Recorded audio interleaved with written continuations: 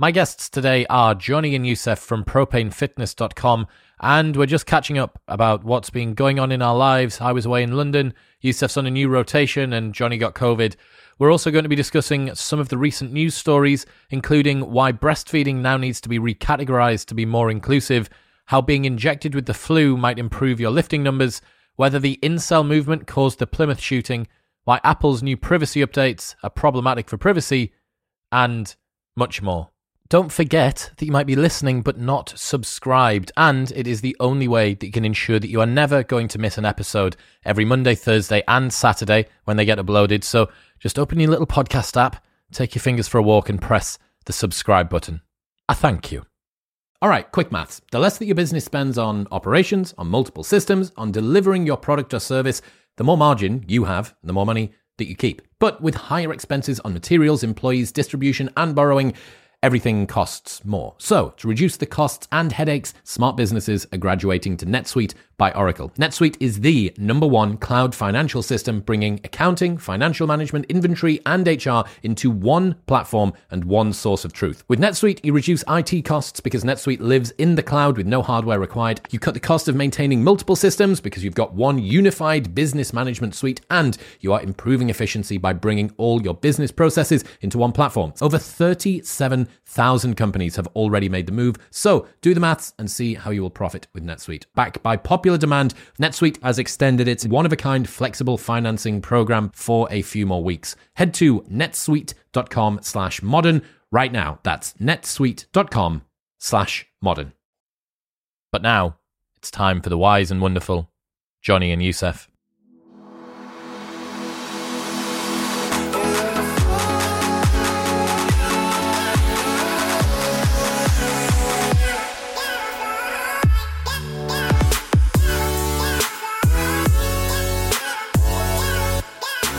Ladies and gentlemen, boys and girls, welcome back to the show. I am joined by Johnny and Youssef from propanefitness.com. How are you doing? Very good indeed. How are you? Very well, thank you. Nice protein shirt, Johnny. Thank you. Protein shirt. Protein shirt. My protein. His protein. It is protein. It is, yeah. It's not your protein. My protein. Yeah. What were you talking about your Kurdish hairdo, Youssef? Oh, yeah. So I have found... If you've never been to a Kurdish barber, you're missing out. Sometimes they're Turkish barbers. I think the one I'm at is a mixture of Azerbaijan, Turkish, and Iranian, and they always have some top tunes playing. And they give you you can ask for the full treatment, which is like wax buds in your nose and the fire on a string, and like the hot towel on your head and all that stuff.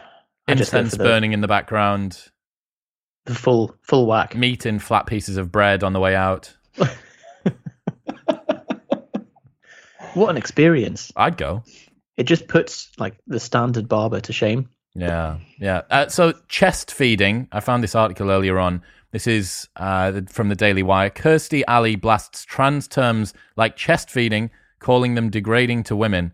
Actress Kirstie Alley slammed so-called trans-inclusive terminology like chest feeding over the weekend, claiming it degrades and nullifies women. It was unclear what sparked Alley's comment, but last week, as the Daily Wire reported, the Academy of Breastfeeding Medicine published new guidelines on lactation-related language. Among the organization's recommendations is replacing the verb breastfeeding with gender-neutral terms like human milk feeding and chest feeding, because, they claim, not all people who give birth and lactate identify as female. Whilst the vast majority of responses to Ali, including nearly 16,000 likes, expressed agreement, she seemed to address the comparatively few critical replies about 15 minutes later. I'm a little tired of degrading and nullifying women and their abilities, she explained. Breastfeeding is one of our abilities. It's a beautiful and important ability. Knock off the nullifying of women for the sake of lunatics. Equal rights does not equal insanity. A few minutes after that, she added, it's our personal responsibility to agree or disagree with concepts. My only point here today is don't let insanity force you to pretend like you agree with the insanity. It's part of the insanity to shame you into agreement. Chest feeding, Youssef. This is a clash between two different, do you call it a civil rights movement? Two different social movements of the women's ability to say this is a female anatomy and this is part of our remit, and others saying, no, that's a gendered term and it is not inclusive for transitioning people. So my problem with that is that there is such thing as a male breast if it's in the context of a breast cancer or something, but a breast is capable of lactating and a chest is not capable of lactating. So to call it chest feeding is like until you can have a chest which lactates, I don't see how it is a more inclusive term. You could transition and still have a lactating breast, but once it becomes a chest, then you can't. So I'm not really sure what their original point is to neutralize the language. Can a breast become a chest? Can a breast cease to be a breast? I think it's a breast can become a chest and vice versa. But do you know? So a mammary glands, they're just latent in men, are they, and not being used? Yeah. So you know a chest can become a breast if you are a male taking female hormones, and you can form the. And will they lactate? Yeah. I remember I had a friend in school who was adamant that if you stimulated your nipples for 3 months straight for a couple of minutes a day, they'd start to lactate as a man. So he tried. I remember he tried to do it, and he'd sit in class and do it. I don't know where he ended up. I don't know where he is now. That's a risky move. Like just to try and prove a point, doing it to yourself. It's not that risky. It's a couple of minutes a day. But what if it works? Then you're a teenage boy with a lactating breast. You're right. A lactating chest. Sorry. Joseph. Well, no, hold on, because you said there is if a man has breast cancer, that's possible, right? Yeah. So therefore, surely everybody has breasts. Everyone has potential for breasts. Right. Yeah, you are right with what you say here. There's sort of these conflicting intersectional ideologies going on here that women want their spaces protected, but at the moment it would appear that sort of trans rights trump women's rights, so that the women's rights need to be folded in order to accommodate that. Well, so I've just done a video about what is the physiological advantage that trans athletes have in sport, and it's exactly the same thing. It's whether in the pursuit of fairness versus the pursuit of inclusivity, those are both at odds with each other. And while you want to be able to grant someone their right to their gender expression, but if that's at the expense of losing fairness in women's sport or in men's sport in some cases, what you've essentially got is someone who has a similar background to someone who's had multiple steroid cycles or a multi-year exposure to male hormones, and then is competing. So the point was that subacute testosterone suppression may not fully eliminate the advantage. Because it only needs to be for 1 year, right? You only need to be at 10 nanomoles per liter for 1 year, and that's basically like doing a 30-year steroid cycling off and then going to compete. I don't know whether you saw that the IOC this weekend said that the 10 nanomoles limit is now going to be changed because some women are higher and some men are lower. Yeah, exactly.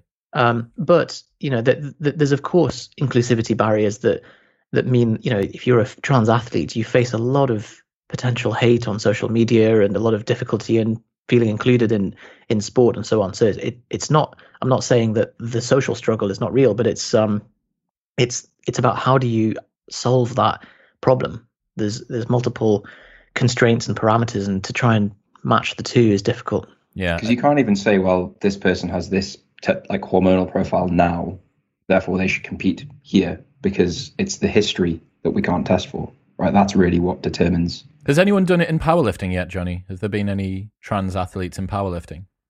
Not that I'm aware of. There's a famous one. I can't remember the name. But yeah, very similar. All the famous examples I've seen have been in weightlifting. Yeah, which is I don't really understand why that is. I would have thought, to give weightlifters their due, their movements are a little bit more sort of technical. There's more room for getting things wrong. So as a sheer expression of power, there would be bigger disparities between men and women in the sport of powerlifting. I would have thought that would have shown up in a wider margin. I'm not current enough with the current the powerlifting world as it is to know for sure. But I think if that is the case, I think probably the reason is that the weightlifting world just has higher, like you can get to the Olympics, right? Basically, at the moment with powerlifting, you can't. And so why? It just doesn't exist. I think so. I think the reason that I've heard is that it's an assisted lift in the sense that if you're doing a squat, you have to have spotters, and I think that's one of the reasons. And again, like I don't know the ins and outs, but I think that's one of the reasons why it hasn't been accepted as an Olympic sport, because you need other people there in order for you to perform. And I think if you think about all the other individual sports, that's not the case. It's all like an athlete on their own demonstrating their ability, and no one needs to be there to help them. Well, I've seen people in the gymnastic double pole or whatever it's called when they have the two bars. The coach often lifts the gymnasts up to get the first bar. I know it's not quite the same, but it's not a million miles off. That's a good point. I think they are fighting to try and get powerlifting in the Olympics. Have you seen what Zach Tellander's been talking about recently to do with the press out at the top of lifts in weightlifting? So no. It's a no rep if when you go into the snatch you catch it with a slight bend and then push out. Yeah. And he's just been finding lifts from the Olympics where they're obviously really good lifts, and someone's maybe caught it with a tiny little bit of a bend, or maybe somebody's biomechanics just have that bend in it, and the judges have red lighted them for something that just looks like a great lift. And there's no advantage. Like if I gave you the option of pressing something out overhead and catching it bent armed or straight armed, like you're making it harder. They should get like double gold for doing that. Yeah, I mean, anybody who can strict press what they snatch or clean and jerk, I think deserves recognition for that, not a penalty. Super total. So yeah, but there's these things I imagine if you were to get really into like the track and field world, there's lots of like little wrinkly rules that don't make sense. Did you see that there was a British guy who made it to the 100 meters final, and you don't get any false start lives anymore. If you trigger the false start, that's it, you're out. Out. So this guy made it all the way to the Olympic 100 meters finals, and apparently was pretty quick and in with a good shot of placing quite well, and set off too soon. And then some Japanese a steward came over, showed him a huge red card, like it was like a A2 piece of paper, unnecessarily just big. In case everyone didn't see it, and then he didn't get to continue, which sucked. Imagine specializing and training in that sport for that long, reaching the final for 5 years since the last Olympics, being like knocked out on a technicality that is as basic as they come. Like, so I would have thought they'd be like, sorry guys, like start again. Mm-hmm. But to be like, no, you're not even allowed. That's it. You're out. It used to be that you got one false start permission, I think, per athlete or something like that. But then they've obviously changed the rules, and he just set off too soon and immediately just knew. Well, this is exactly the problem with all of these things. Like, as soon as there's a tiny bit of wiggle room, people exploit it and take the mick. Yeah. Like, if everyone was allowed one false start each, you know that there'll be a race where every single athlete will just be like, I've had my... So, yeah. Johnny, you had COVID. What was COVID like? Well, I mean, it's hard to sort of complain about it because ultimately I'm fine. And I know obviously a lot of people aren't or weren't fine, but it was, I would say, worse than I expected it to be honest. What's that mean? Just, I don't know, like you kind of assume as someone who like exercises and kind of takes care of the health, and I'm not overweight or any of these things, you kind of assume like, I'll have a bit of a sniffle and then it'll go away. But I think it's more the like the total just completely feeling wiped for like 4 or 5 days straight. I don't know how you two feel about this, but I don't remember, aside from that, the last time I was like sick for anything. I haven't been ill since before 2020 because I didn't see anyone for all of last year. I didn't get ill. I literally haven't been sick since then. So I think it's like temperature, right? I think it's the contrast, because I've spoken to other people who seem to have had sort of a similar set of symptoms to me, but then also said like, yeah, but I get something like that once a year. I'm like, what? Like, what do you mean? But yeah, I think like, I suppose it depends on how often you get like the flu or a cold or anything like that. But when you like try and train or try and like you like monitor, you try and maximize your sleep. And like my throat was so sore for a period of time, like 2 nights in a row, where every time I swallowed, it was like an 8 out of 10 pain, and it woke me up. So like, imagine having like a dry, like really dry mouth, and then you go and get a sip of water, and then you swallow, like just as you fall asleep, awake again. Yeah. And so it's like this cruel trick of like, you feel terrible already, and then you just have night after night of like interrupted sleep, and it just spirals and gets worse. But yeah, it wasn't just like I had a bit of a cold and felt crap for a day or two. It was like a full week. Helped you training though for one day. So the day I suspected that I had it, so basically I went on a stag do, and much to Yusuf and Chris's amusement, I was like super compliant for all of 2020. Went on a stag do to Manchester in a beer cellar where one of the England games was being played, and you like sat there in the beer cellar as everyone's like chanting. Given how much you love hugging. football I as well. love football. Yeah, I was over the moon to be there. I hate football, and everyone's chanting and like hugging each other, and you just sat there thinking like, oh, here we go. Come on, the Blues. So like 2 or 3 days after that, I thought it's probably still just sort of lack of sleep, and I probably don't have COVID. So trained, did a squat single, like a heavy single on squat, and I measured the bar speed of all my squats. Did this rep, and I was like, oh my God, that is the fastest that has ever moved. Like of all the reps I've collected, like thousands of reps, that is the fastest that has ever been. So I walked out of my garage thinking like, I'm fine. I definitely don't have COVID. And then the next morning, like, oh my God.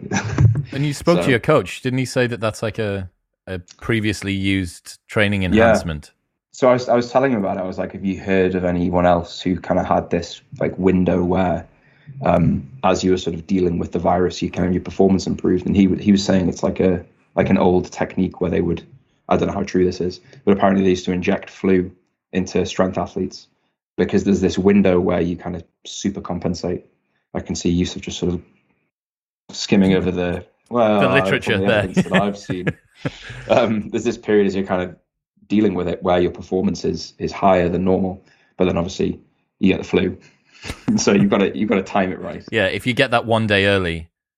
Yeah, if the competition gets delayed, you're like, oh, God, like there's some really brutal techniques that like the USSR and Russia and like some of Europe used to, like, not obviously there's the hormone treatment and PEDs and stuff, but there's stuff like this, like injecting someone with a virus or creating an abortion in a athlete, like so getting them pregnant and then inducing an abortion to I think it's to like manipulate their weight or something like that. And all these like they're just like messing with people's physiology just so that they can squeeze out another. What does the abortion do? I think it was used with judo athletes, presumably to help them make weight. I don't really understand. That's a heavy weight why. cut, that, isn't it? Mm-hmm. I mean, you just go on a longer deficit. Yeah, it just seems like a sledgehammer. In like the powerlifting competitions I've done, like at the international level, you realize quite quickly that like the Russian team, like that's their job. So you're going up against like the British team who are sort of paying to be there themselves, training in their spare time, occasionally get a session in uninterrupted, against literally people who not only have coaches who are willing to do things like that, but they're getting paid to do it. And the population of Russia as well. Yeah. And when your coach is making you get an abortion so that you make weight, or inducing pregnancy and then making you get an abortion just so that you make weight, that's a level of intensity. Yeah, exactly. Well, I mean, the UK, we're not going to go there. Yeah, I mean, I don't think anybody should go there really. Like, I don't like where you're from as an aside. This is why the communists are winning, though, Johnny, because they're prepared to take it to the places, whatever it takes. Yeah, exactly. That's the mentality that they've got. Well, I mean, like back to your point about like Olympics and powerlifting, like the fact that people are willing to do stuff like that, and all you get is a plastic trophy and something around your neck, and someone patting you in the back, and like, yeah, it's fun, but it is just powerlifting. It's not yet a career, and the people who win the IPF World Championships aren't being interviewed on BBC News. it's not Did not quite the same. Did someone pull 1,005 kilos this weekend? There was this huge 1,000. Yeah, sorry, 1,005. Oh, 505 kilos. Sorry. That's a big deadlift. So they had taking half Thor thingy. No, so there was a guy from Manchester. There was a huge event on this weekend, and Eddie Hall was there helping to present it, and they had 505 kilos on the bar. So Eddie Hall had it, and then Thor had it. Yep, took it off him very controversially, and then so Eddie posted on his YouTube channel something about a 505 deadlift world record. So yeah, you're right. Wow. I haven't seen it though. It's the first I've heard of it. Did they get the rep? I'm not sure. So I knew that they had it. They had the bar all set up, which is a lot of weight. It's a lot of weight when you look at that. Well, it's too much for most people. If anything, far too much. Yeah, they should take some off. If they, if they took some off, they would be able to do it more easily. Yeah, I know. I'd be able to do it if they took some off. Well, everybody would at some point. Yeah, no one does it sumo though, do they? No one at that level. Right, no one that does it properly. No one that lifts properly does it sumo. There's no drug testing. They're allowed to use straps. They can use bendy bars and big plates, but sumo deadlifting, that is absolutely off the cards. How dare you put your feet there, you cheating. Did you see the Eddie Hall, the Eddie Hall versus Thor fight that was going to go ahead, and then Eddie tore his bicep? Snapped his bicep, yeah. Fight. They were going to have a fight, like a boxing match in Vegas. Soon, the end of this month. Yeah. It was. That would be ridiculous. Have you seen the clip of him? Like he's just training, and his bicep just goes bing. So. Did you see that on the undercard was supposed to be Josh Bridges versus Dave Castro, the director of the CrossFit Games? What? Josh Bridges, ex-Marine, versus Dave Castro, also technically ex-Army or Marine, but not quite in the same sort of physical universe. You must have seen the Dave Castro deadlift video. It takes 33 seconds for him to pick up like 400 pounds. Yeah. I think I'll back Josh Bridges. I mean, if they're both CrossFit athletes, it's going to be a bit safer. But I think when you have someone like the two powerlifters who are so hyper specialized in their sport, and then you make them do something that's really not related, no doubt they're going to tear a bicep. Look at the difference in his weight, man. Look at the difference in how much weight Eddie's lost. It's crazy. He's regularly doing these transformation photos because there's obviously basically an unlimited amount of footage of him on this permabulk where he's a sphere. He's like 190 kilos or something like that. Yeah, he looks like a snowman. Looks like a snowman with legs. Do you remember when people started drinking loads of green tea because Eddie Hall said he had it between meals? As part of his daily diet. Tea, it was like grapefruit juice or something. Something really irrelevant. What did Greg Glassman say that caused him to get in trouble? It was Floyd-19. That's what he referred to the virus as. That was Floyd-19. So, really? Yeah, they didn't post out a black square. This is a year and a bit ago. So for anyone that doesn't know, the ex-owner, CEO of CrossFit HQ was basically kicked out of his own company for not saying the right things and then for posting some stuff online. And then there'd been some rumblings behind the scenes that he'd done things that people weren't happy with. He'd said other stuff that they felt was inappropriate in meetings. And then he was ejected from his own company, and now there's a new director in. Just like everyone's racist granddad. Yeah. Well, they lost the Reebok sponsorship. No, right? that was already lapsed. Oh, really? Yeah, that was already lapsed. So that was already going to happen. Right. And to be fair, Noble make awful clothes. The new sponsors of CrossFit, they make terrible clothes, but they do make quite nice videos for social media. So swings and roundabouts, really. Yeah, I know. You're on a new rotation at doctoring. What are you doing now, Seth? I am on pediatrics. So didn't someone once, like some readers of The Sun or something, once throw bricks through a pediatric doctor's window because they thought it was something else? Yeah. So this is an interesting kind of north-south thing.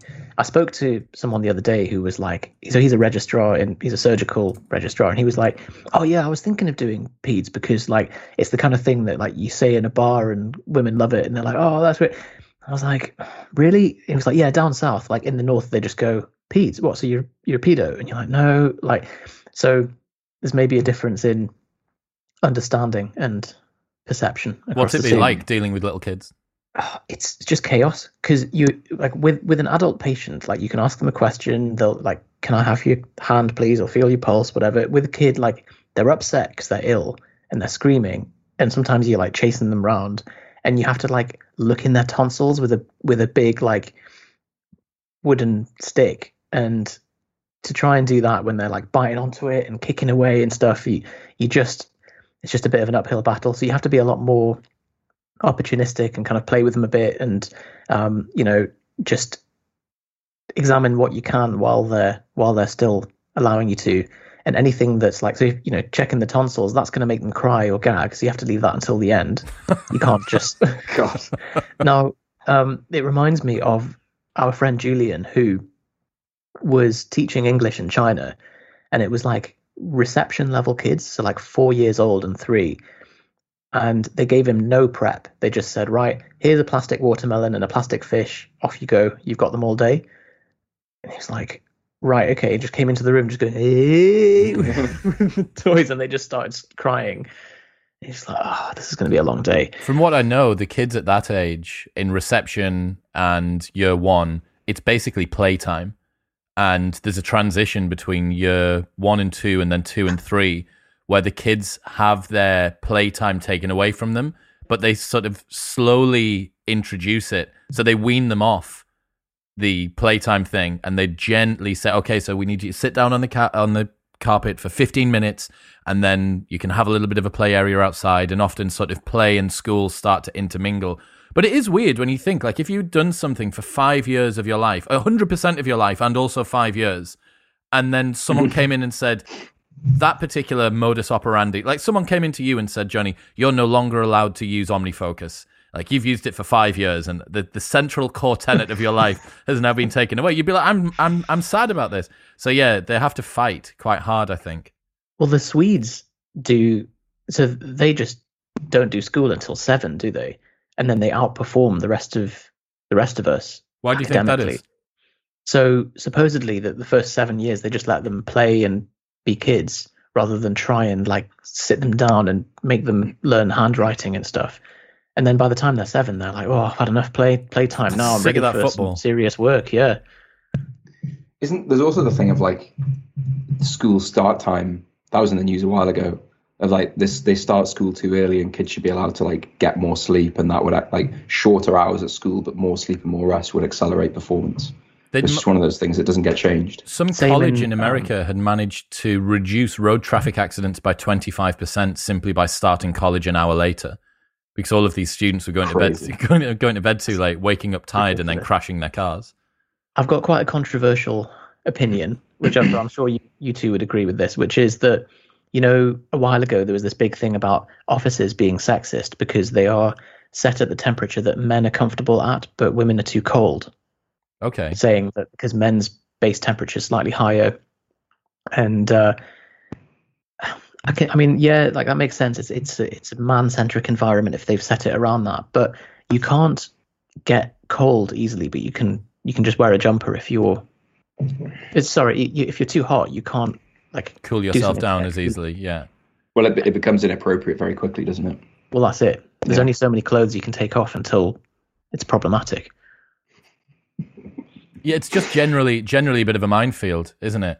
Well, I don't know, man. Like, making everything... This is something I brought up on GB News on Andrew Doyle's show this weekend, where I was saying, like, every situation that occurs is framed as if it's a small manifestation of some underlying huge conspiracy that's going on.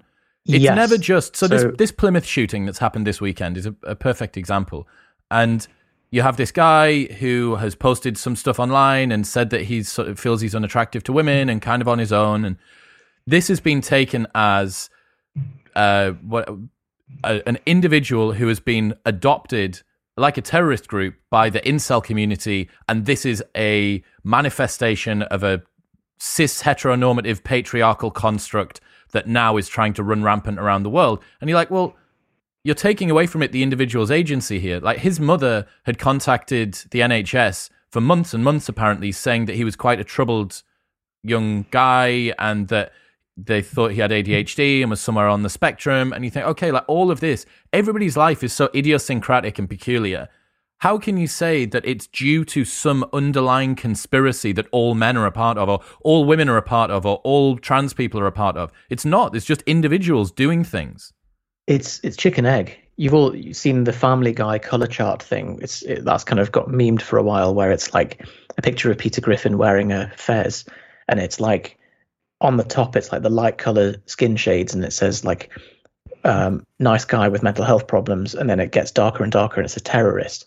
And it's kind of that's kind of what they've done. That, of course, if there is a online group of people with toxic thoughts and behaviors, of course, somebody who is maladaptive, maladjusted, and is looking for meaning and some kind of group identity, of course, they're going to gravitate to that.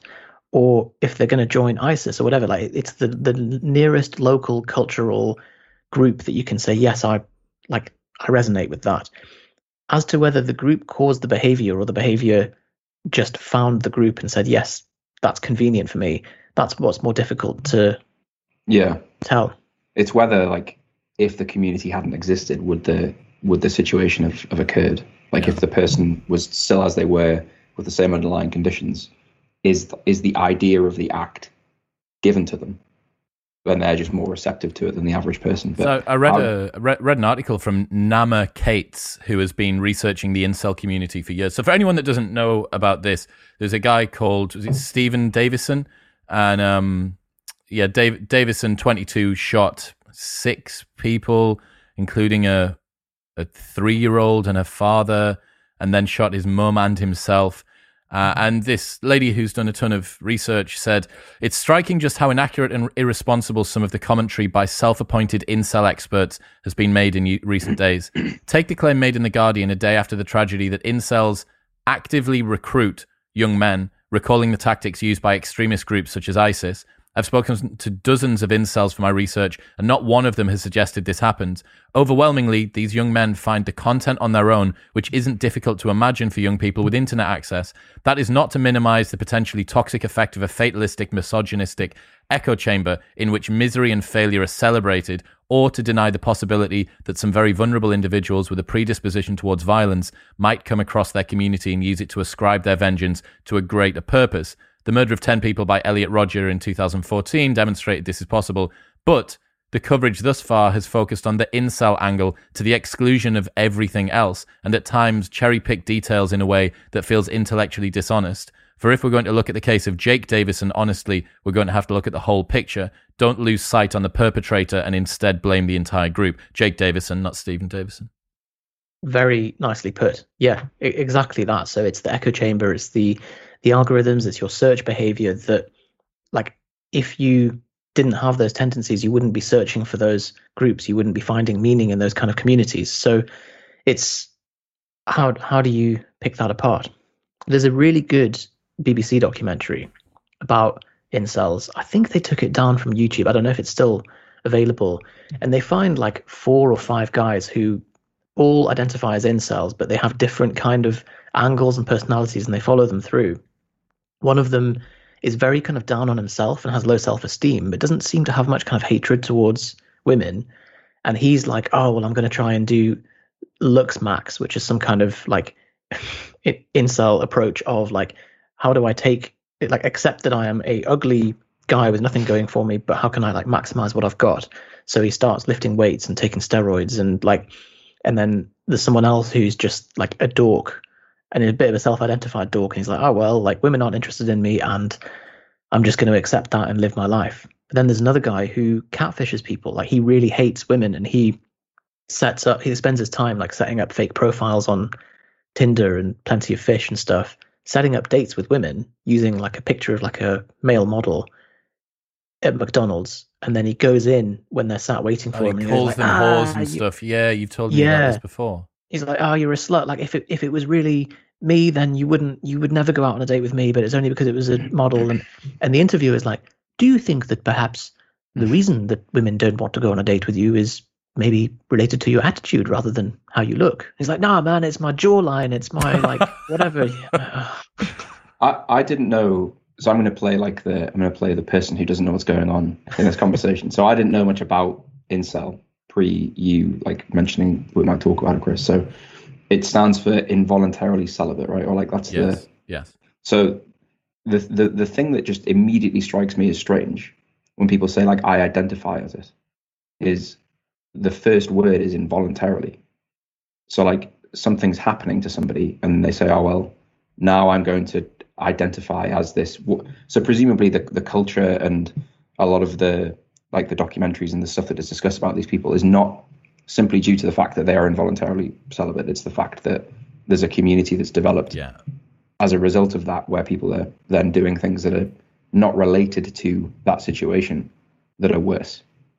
Right? They're bound together with this fatalistic narrative. I mean, you could say in other areas of life, people do this too. There's a deaf community. People didn't choose being deaf. The difference is that you have far more control over whether or not you sleep with a woman than whether you get your hearing back. And this is I suppose, there's a lot going on here. But first off, you can splinter an entire group, the incel community, even that, down into so many different layers, as you've just identified there.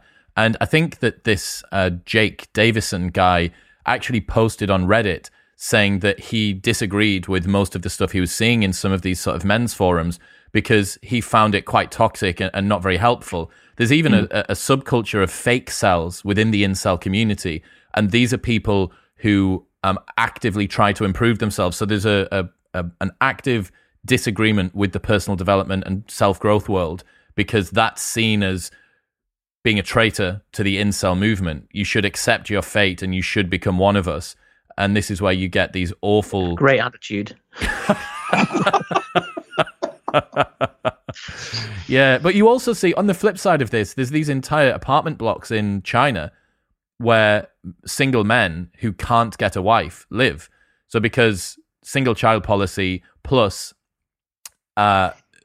Chinese families wanted to have boys rather than girls when it came to having their one child, what you've got is these huge swaths of men who literally can't find women. But as you what a consequence of that. I know. I wouldn't have even thought that, like in 20 years, you're creating like, yes, okay, you've got a son, big whoop, but now in 20 years, he's never going to be able to find a wife because there will be literally no women around. Correct. Unless you give birth to a Chad, you're wrecked.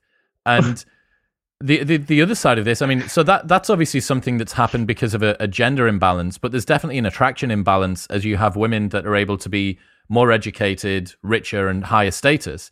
You have to presume that the fundamentals of attraction are that a man needs to be, in my opinion, like 3 of 4 out of taller, richer, better educated, and more status. You can have a short man that is smart, rich, and well educated, and you can split it together in other ways as well, but you're going to really struggle if you only have 2 of those 4. If the woman is both taller and smarter than the man, the attraction's very difficult because there is inherently inbuilt into women an attraction towards status, resources, this level of dominance, and also it changes the dynamic of the relationship if she's the breadwinner. That's not to say that it doesn't work, but that it is more difficult. It's like being the tall girlfriend. Like, very few women date men that are smaller than them.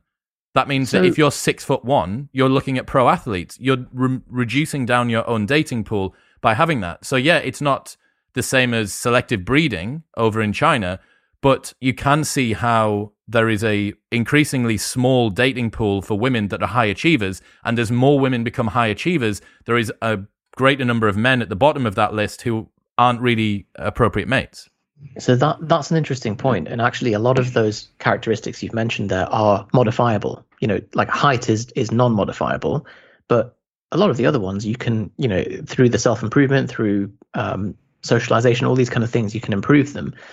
Now, the attitude that you described there of like, no, we need to accept our fate. We're not allowed to improve because we're all in this mud together or whatever. That is, it's a weirdly toxic version of the kind of flip side of it, which is we're all worthy of love as we are, and we don't need to, we are inherently valuable as humans and all that. But it's that seen through a toxic eye, which is that like I shouldn't have to improve myself to be worthy of female company, and I shouldn't have to do this. I think it's even more than that. It's that even if I did, it still wouldn't make a difference. So it's almost, they've given up as apathy. Total fatalistic approach, yeah. And I think that it's a wonderful way to bind everybody together, because if somebody tries to drag themselves out of the mud, you have the crabs that cling on from the bottom of the bucket. It's the crab mentality, but the whole point is that if you don't bring anything to the table, then how can you expect anyone to be interested? It's like the opposite of the self-improvement, self-development world, right? Of like, if I just identify with a group of people who say, well, we're fucked regardless, then it's permission to not try and change the situation. It's because, as you were saying, Yusuf, if like three of the four were modifiable or improvable. Yeah. If that's the framework you're playing in, then just improve those things. I think Don't as well, join the forum. Just get taller. Get taller. Yeah, take some growth. I think that admitting that there's a potential for hope can be quite painful, whereas just relinquishing any hope is the easiest way. So that's why when people have missing children, a lot of the time they would actually probably, after 10 years or 20 years, they would sooner find out that they were dead than continue going on with that open loop, because they just want to close off that situation. And by closing off the potential for improvement, you actually think, well, there's no hope. At least now I know what to expect. I can predict what happens in the future, and it's more misery and aloneness. Well, the definition at the top of Google says that it's blaming women for a lack of sexual activity. So by very definition, it's like failing to accept responsibility for the situation. And if you have hope, then it's like, well, I have to change somebody else. I have to change other people in order for this to improve, rather than, well, I can just change myself. And that being said, women are the sexual gatekeepers and men are the sexual protagonists. So a couple of suggestions would be go gay. Like, no one says no. Gay. Turn gay. Just turn gay. There's gay men have loads more sex. But I mean, okay, I realize that's a tongue-in-cheek suggestion, but do you not think that would be an command, effective solution? Well, that implies that like you can just alter your preferences. Are you saying, Johnny, that some people may not just be able to alter their preferences, like a fashion choice? No, I said it assumes it. I didn't say that it can or can't be done. Well, so something I would recommend for background of anyone listening is have a look at some of the like incel subreddits. In fact, it might have even been shut down. A bunch of them have been removed. But you see, if you go to r/men's rights, there's sort of echoes of that. It would have gone somewhere, yeah. Yeah, there's little echoes of it. So you're encouraging people to type into Google something that is a fairly extremist, even term, that is then going to feed more of that sort of information back to that person. Well, okay, Reddit isn't optimized in that way, so Reddit's actually quite safe like that. But Google is. Yeah, fair point. Fair point. So just type it into your browser and then search within Reddit. Yeah. But it's worth having a look and seeing that we're not caricaturing the viewpoints here. Like, it is very much the tone in what they're saying. Yeah. Scary stuff. And they kind of revere, what did you say, Elliot Rogers? Yeah, they hold him up as like a prophet. Yeah, correct. Yeah, they literally say there was this screenshot of a guy who did a shooting in America, and just beforehand he was talking about how like all hail our hero Elliot Roger, or Mr. Roger, or something like that, referring to that. So yeah, you do get this. It's so insular, man, and it's difficult. It is difficult, right? Because you have the bottom 80% of men are competing for the bottom 20% of women on Tinder, and the top 80% of women are competing for the top 20% of men. So like this imbalance, this hypergamous imbalance that you have in attraction, it does lead to men that can't get a date and women that struggle to find a man that they're attracted to. Like this is one of the challenges. You were saying that these subreddits have been closed. Some of them. Do you think that this will like move towards a world where like predictive algorithms will be able to forecast this kind of violent behavior that comes off the back of these sub-communities? In fact, speaking of which, how do you feel about Apple's new move? Have you heard about this? That they are now doing server-side scanning of your images to see if it matches with any child abuse images, and and then reporting it to the authorities. And I think it's been under fire not only because Apple have now stepped in from being private company to law enforcer, which is, arguably outside of their remit. Their counter argument is, well, if you're holding it on our servers, it's our business to make sure that you've not put dodgy stuff on our servers. But it's more that it's a slippery slope potentially for, well, if you have the technology in place, you could very much change the database of stuff that you're checking it against to anything that the local government doesn't like. I think the biggest problem with it is well, firstly, it feels slightly hypocritical that a lot of the changes in iOS 14 were, we don't trust Google, Facebook, or any of these other big companies to manage your data. So we're going to allow you to say, well, no, they can't do that. But we can't, aside from no longer using an Apple device, we can't opt out of this. And I know the source reason is right. It's a valid reason of what they're trying to do. It's a very clever, valid reason, because it's you're not in favor of this. That must mean that you're pro child abuse. Then it's hard to coming from a constantly surfing the edge of the algorithms of these big companies from an advertising perspective. The number of things that when an algorithm is trying to make a decision, the number of false positives it spots in something, that's what's most worrying. When it's it's up to something to just scan a photo library, and if it sees something that it deems to be illegal, even if it's completely not illegal, it can be reported to the authorities, and you've just got to deal with the backlash. Didn't you say that it gets passed up to a human operator that's going to check first?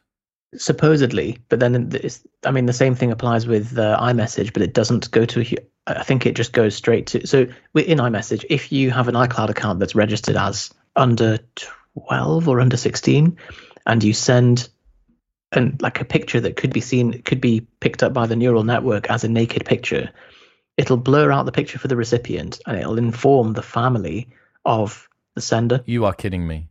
So if you send a nude at 16 years old, it might be 12 or 13. Okay. But yeah, the point stands that it will tell your family. So the risk there is that it could be the blood on Apple's hands if, let's say, it's a Pakistani gay 12 or 13-year-old whose family do an honor killing because they've been informed that they've sent a nude. Shit. It's a scary potential. As soon as you change yourself from being a communicator to being a policer, everything that you have to try and plug an awful lot of holes in the bottom of the boat, and doing them individually on a case-by-case basis like this. I never thought of that. The equivalent would be probably if you were in an Orthodox Jewish community and they found out that you were homosexual. That's it. You're out of. I mean, you're not dead, but you're never going to be allowed back into that community again. It's the other side of it is it's placing a lot of emphasis on the algorithm spotting these things. So it needs one instance of it, false positive. Well, false positive, or maybe it identifies differently with skin tone, skin color, lots of different things, and suddenly one instance isn't picked up, and something happens off the back of it.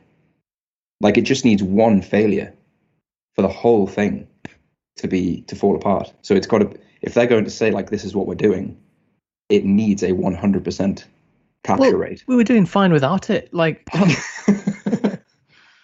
It's a bit. I think it could. So I don't know how you two feel about it, but I think even though obviously I'm not worried about them seeing something illegal in my photos, I don't really like the idea of it. It's an invasion thing, isn't it? Of they're going to read and look at everything on my phone. So the sad thing is they already have this capacity. It's just that they haven't turned it on, and it's us becoming aware of the fact that they can do it. The same as when people said, I can't believe that my Alexa's been recording things. How the fuck do you think it knows when you say, hey, Alexa? What do you think it was doing? It's constantly listening. The only difference is the fact that they've recorded it and saved it somewhere. So, part of the incredulity that comes with it is just look, presume that all tech companies have all access to everything that you do, and they simply haven't decided to flip the switch to be able to look at it. Yeah. Or they have, and they just don't talk about it publicly. It's a good way of looking at it. If you say, okay, I have purchased a device that has a built-in microphone and camera and voice recognition and transcription capability and uploading capacity with very high speed and all these features, this device does that. You'd be like, well, what could it potentially do if I didn't want it to. So I think that the difference here is Apple openly saying we are going to report this information to the authorities, isn't it? Like I think I already feel like everything I type into WhatsApp or every Gmail email or every Facebook Messenger conversation or whatever is read by something. But at least they don't publicly say, if you say this word, you're going to have you're going to have some consequence to deal with that. Like we're not going to be involved in. We're just going to pass your information on, and if we're right or whatever, then that's up to you to deal with. That actually has given rise to the theory that that it wasn't really Apple's decision, because from a profit perspective, I'm not sure why they would launch something like this. Mm-hmm. And so some people have claimed that it could be Apple have been strong-armed by some government to say like, oh, you need to launch this and subject to a gag order. It just feels so. Like the other thing they're doing in iOS 15 is they're removing like the ability for companies like ConvertKit and ActiveCampaign, all these things, to say that someone's opened an email, right? Which like is arguably really damaging all these businesses that don't have ill intent, at least as far as I know, right? So what would be the reason for protecting people from knowing whether or not an email's been opened? It's a privacy thing, right? The whole thing's a privacy thing. So like you can now say that Facebook, Google, all these other third-party companies can't track you on iOS 14, and you're now going to be able to say that you can create single use, which is Yusuf's dream. You can create like single instance email addresses within within Apple, so that someone receives a promo email once, and then they're not on an email list, which affects so many businesses, right? And it's all in the name of privacy. But at the same time, they're saying we're going to look at all your photos. Yeah. It just doesn't like. I know that the agendas are different behind the two decisions, but it feels very hypocritical. Of like, well, we own the hardware, so we have one set of rules, but everybody else. It's like difficult to take this sort of Puritan talking point about safety and security, and you can own your own data, whilst at the same time doing something that's completely like analog. The opposite. Yeah. Have you been looking at this Afghanistan situation? Because I tweeted yesterday saying I don't really know what are people complaining about the fact that we've pulled out. Should we have never been there in the first place? Is there an argument that we should have left troops on site? Like, I think 400 and something British troops have been killed there since we landed, and everybody seems to have an opinion and nobody seems to have a solution. We're operating on incomplete information as well. I think many of the big global events over the last 30 years, there's always going to be partial information that's not public and maybe is leaked and released over the next 20 or 30 years by the time it's irrelevant. But yeah, it seems like a kind of, I suppose you have to pull a stop loss at some point and say, you know what, we can't help with this. But then the consequence is that as soon as you do, there's this big, like, the dam breaks and everything floods back. And we're seeing that in the photos, the one you sent before of like people sat on the wing of an airplane, or like the traffic jams, or climbing up into the airport. Dude, I can't remember the name of the plane. It's a American military plane, like a C-60 or something, like a big, it's a hangar. It's a huge lorry out the back with nothing in it. And they managed to fit 800 people into one of these compartments out the back. Absolute Ryanair style. Yeah. Yeah, it's still better quality than Ryanair. Yeah, and then I saw a video of a plane moving down the runway. It didn't look like it was about to it wasn't at takeoff speed, but there was people holding on to the wings while it's taking off. Well, I don't know if it wasn't at takeoff speed, and there was a lot of people running in front of it. But surely you'd die. Surely. You're not lasting. You're not lasting. The odds aren't great. Yeah. Well, you'd have to have really good... What if you use straps? Because Johnny reckons that straps is cheating. Well, you'd need a strap that went round the wing. Yeah. So I just think one of those little... I think they'd run into like oxygen, altitude problems, temperature. And like you'd need a lot of chalk. You would need a lot of chalk to get... Maybe even a belt, to be honest. To get I don't think the belt would help. Knee sleeves. Yeah, it'll be the guy with knee sleeves who stays on. Everyone else will be like...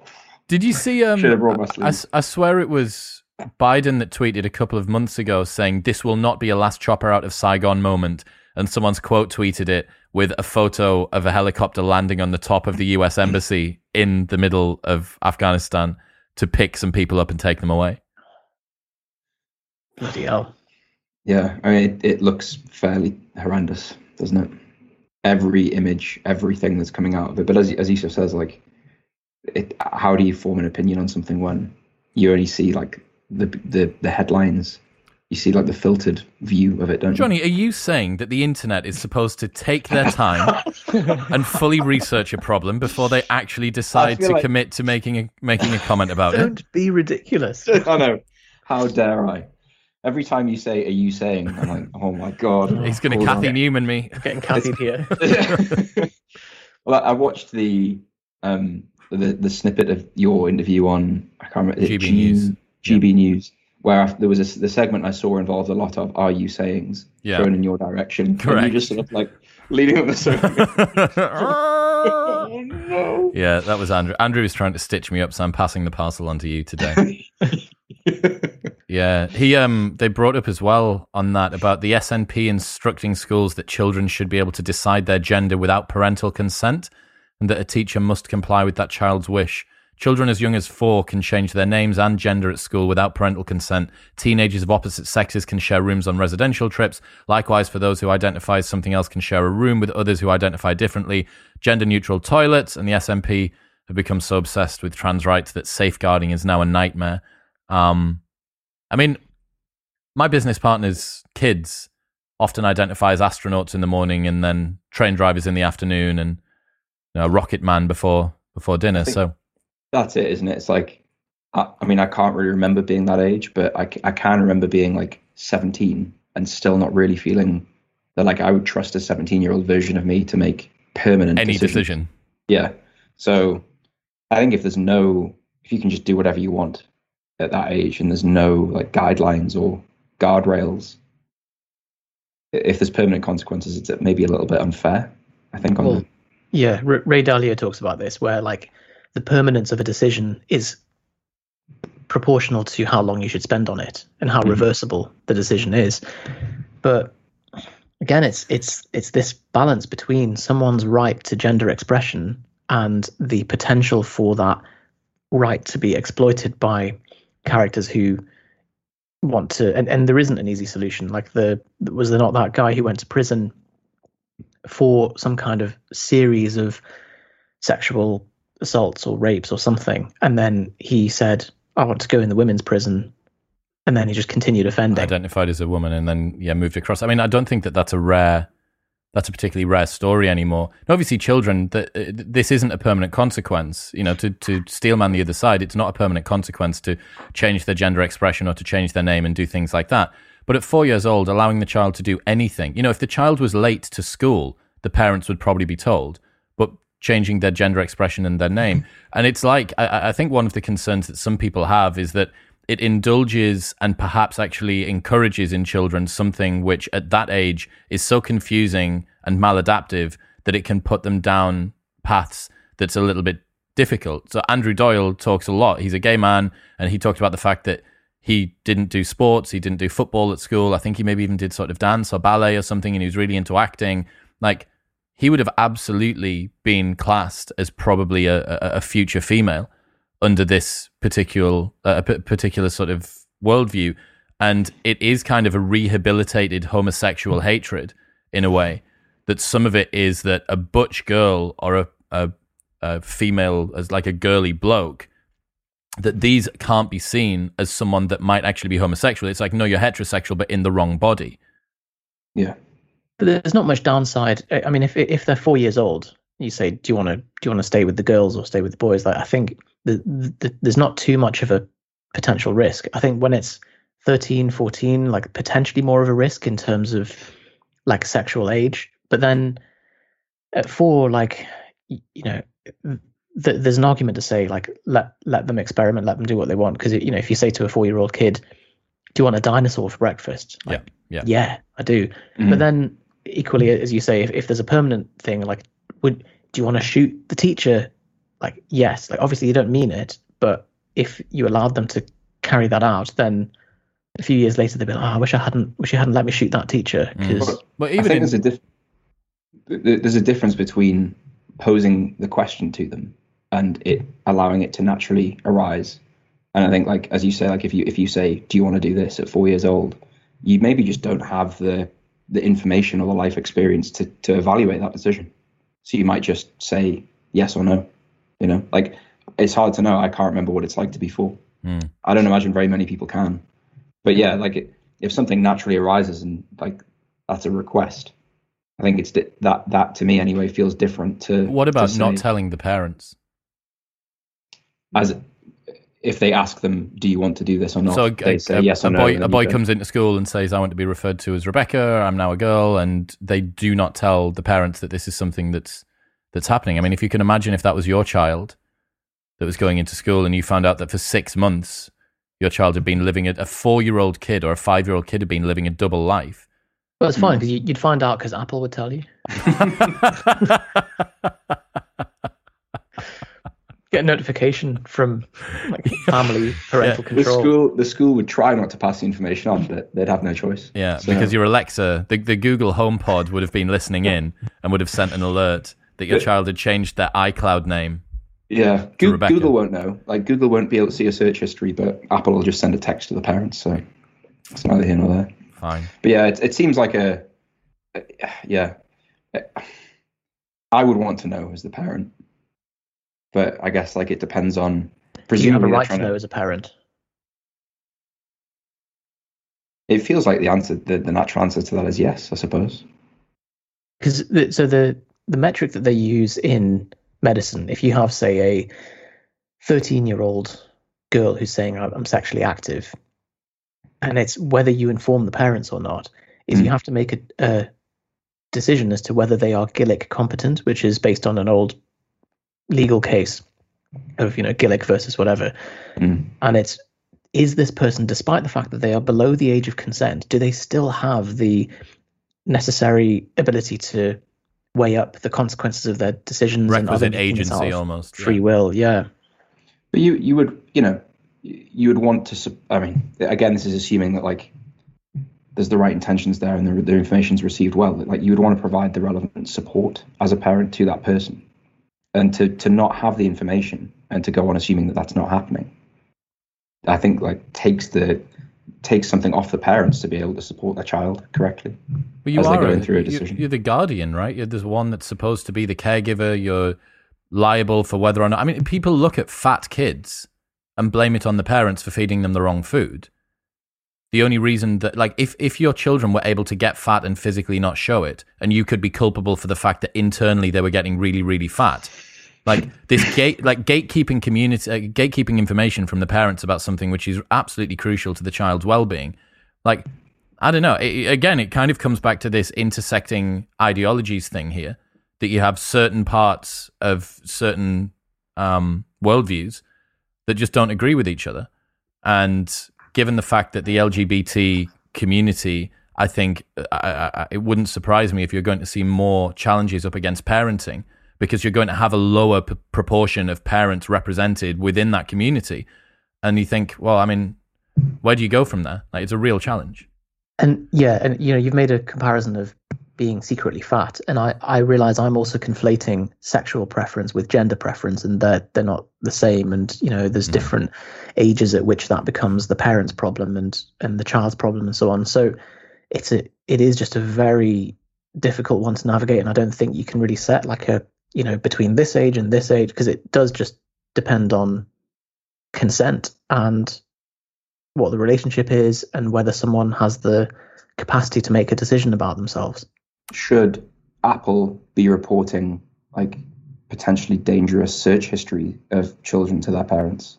Oh, like incel type stuff. For example, yeah, like linking together what we've just been talking about. Like, if the parent is supposed to be the guardian of, encouraging the right or the wrong decisions, and you see a flag like that, should that be reported? Again, it's a challenge, man. Like, at what point, where does anonymity, or where are you guaranteed anonymity, and where should it exist? Where should the privacy Where should the privacy exist for that? I mean, I had Seth Stevens-Davidowitz on, who's a data analyst, and he'd done all of these different correlations to do with Google search history. And he was able to identify, it was him that was able to find out where COVID cases were going to spike 7 days before they did by looking for the search history aggregated. So this is totally anonymized, of what people were looking for. Why have I lost my sense of smell? Why am I so hot when I sleep at night? And he was able to predict 7 days out where the highest cases were. So that was the quickest route to be able to work out what was going on. He was also able to see locations where there were higher rates of suicide based on some of the search histories, like how to deal with depression, what to do if you're feeling suicidal. All of these aggregated searches were correlated with high levels of suicidality within a particular location. That's a whole new level, isn't it? Where like the captures, and they can pick up early signs of Parkinson's from the tremor in your mouse. Now, do they report that to the health insurance company? Like, does the insurance company have a right to know before you do? Do they have the right to even tell you because they've diagnosed a problem that you didn't actually go and ask them to? But then one side of that, like it's anonymous data, isn't it? It's trends of search terms by volume in Newcastle versus this person has exhibited this behavior. It's a very different, like, I don't mind my search history being used as ways to like improve things. But if I'm going to experience, like, because I was a bit shaky with my mouse when I was clicking on which of these squares have a traffic light in them, like, and your premium goes up. I'm going to have mine premium. Yeah, like, I don't know how I feel about that versus the. It's weird, isn't it? Because information. What we're relying on is a level of opaqueness between what the insurance company knows about us and what is actually happening about us. And there is a degree of game playing going on here. Like, if you are at risk for Parkinson's, or if you have like early Parkinson's, like onset symptoms, then it's probably quite right that the insurance company is supposed to know about it. The fact that the current level of finesse with which they can see your entire sort of medical makeup isn't there.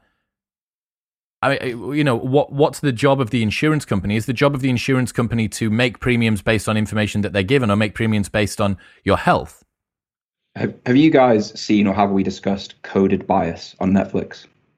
No, but I've had an interview with the guy who did some research for it. Right. You should watch it, because it talks about, like, because ultimately the problem here is there is AI processing this information at large scale, and it's like we're relying on fair processing.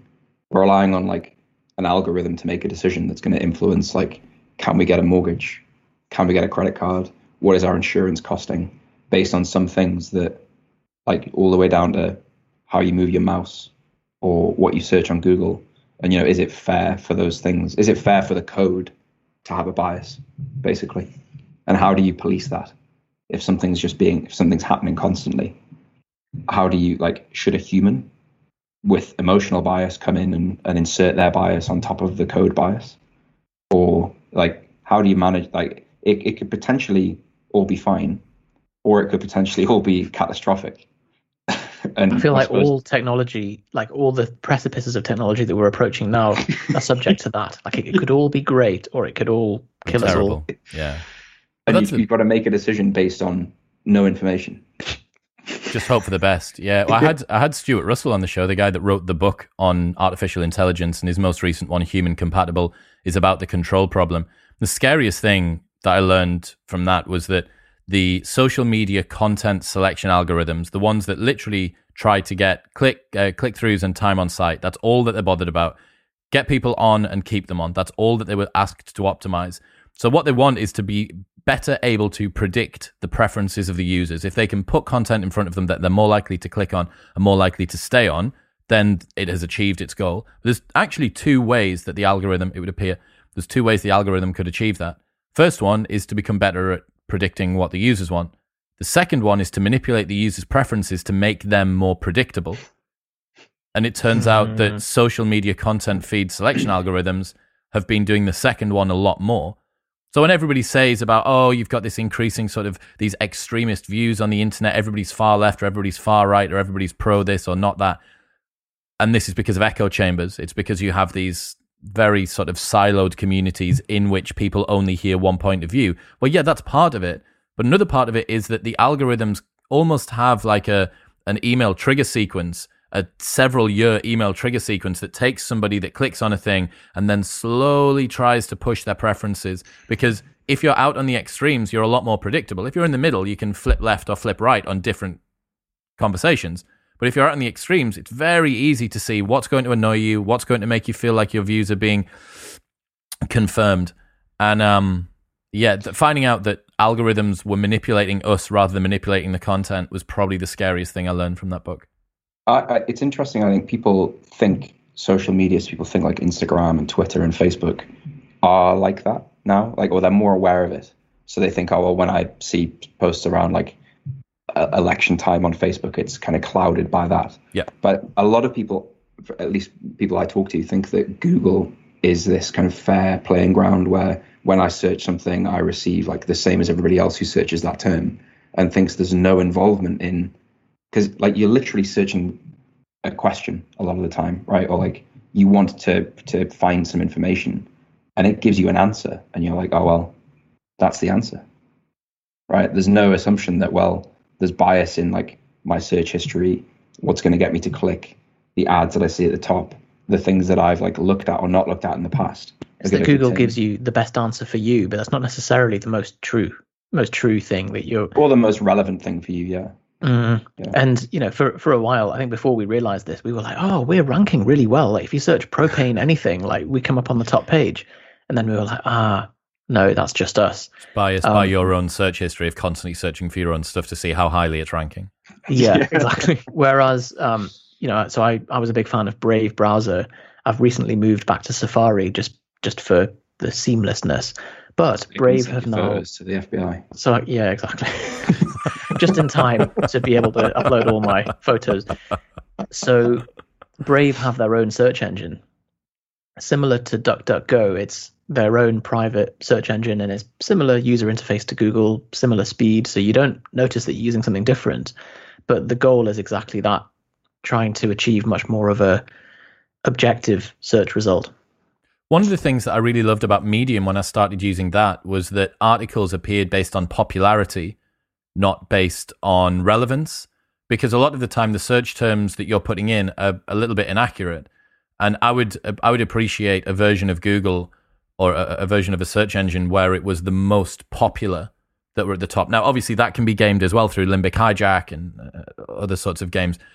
But if you were able to crowdsource the points of view that were most viewed, that would give you an interesting perspective. Well, that's how the Reddit, internet right? originally was, and Reddit. Yeah, I think Reddit has started to play a bit more of the game now as well. But where you can change the filter, so you can sort by most upvoted or most top of all popular. time or whatever. Yeah. So the only problem with something like the Reddit format is that most people will only scroll down to the first third or fourth page, and so anything that there's a really strong initial bias where if something gets 10 upvotes in the first 20 minutes, it's going to absolutely fly.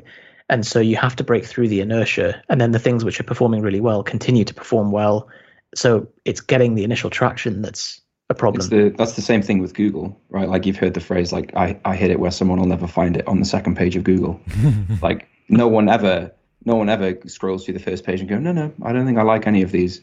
I'm going to look. It must at what's be on on the top of second page. Yeah.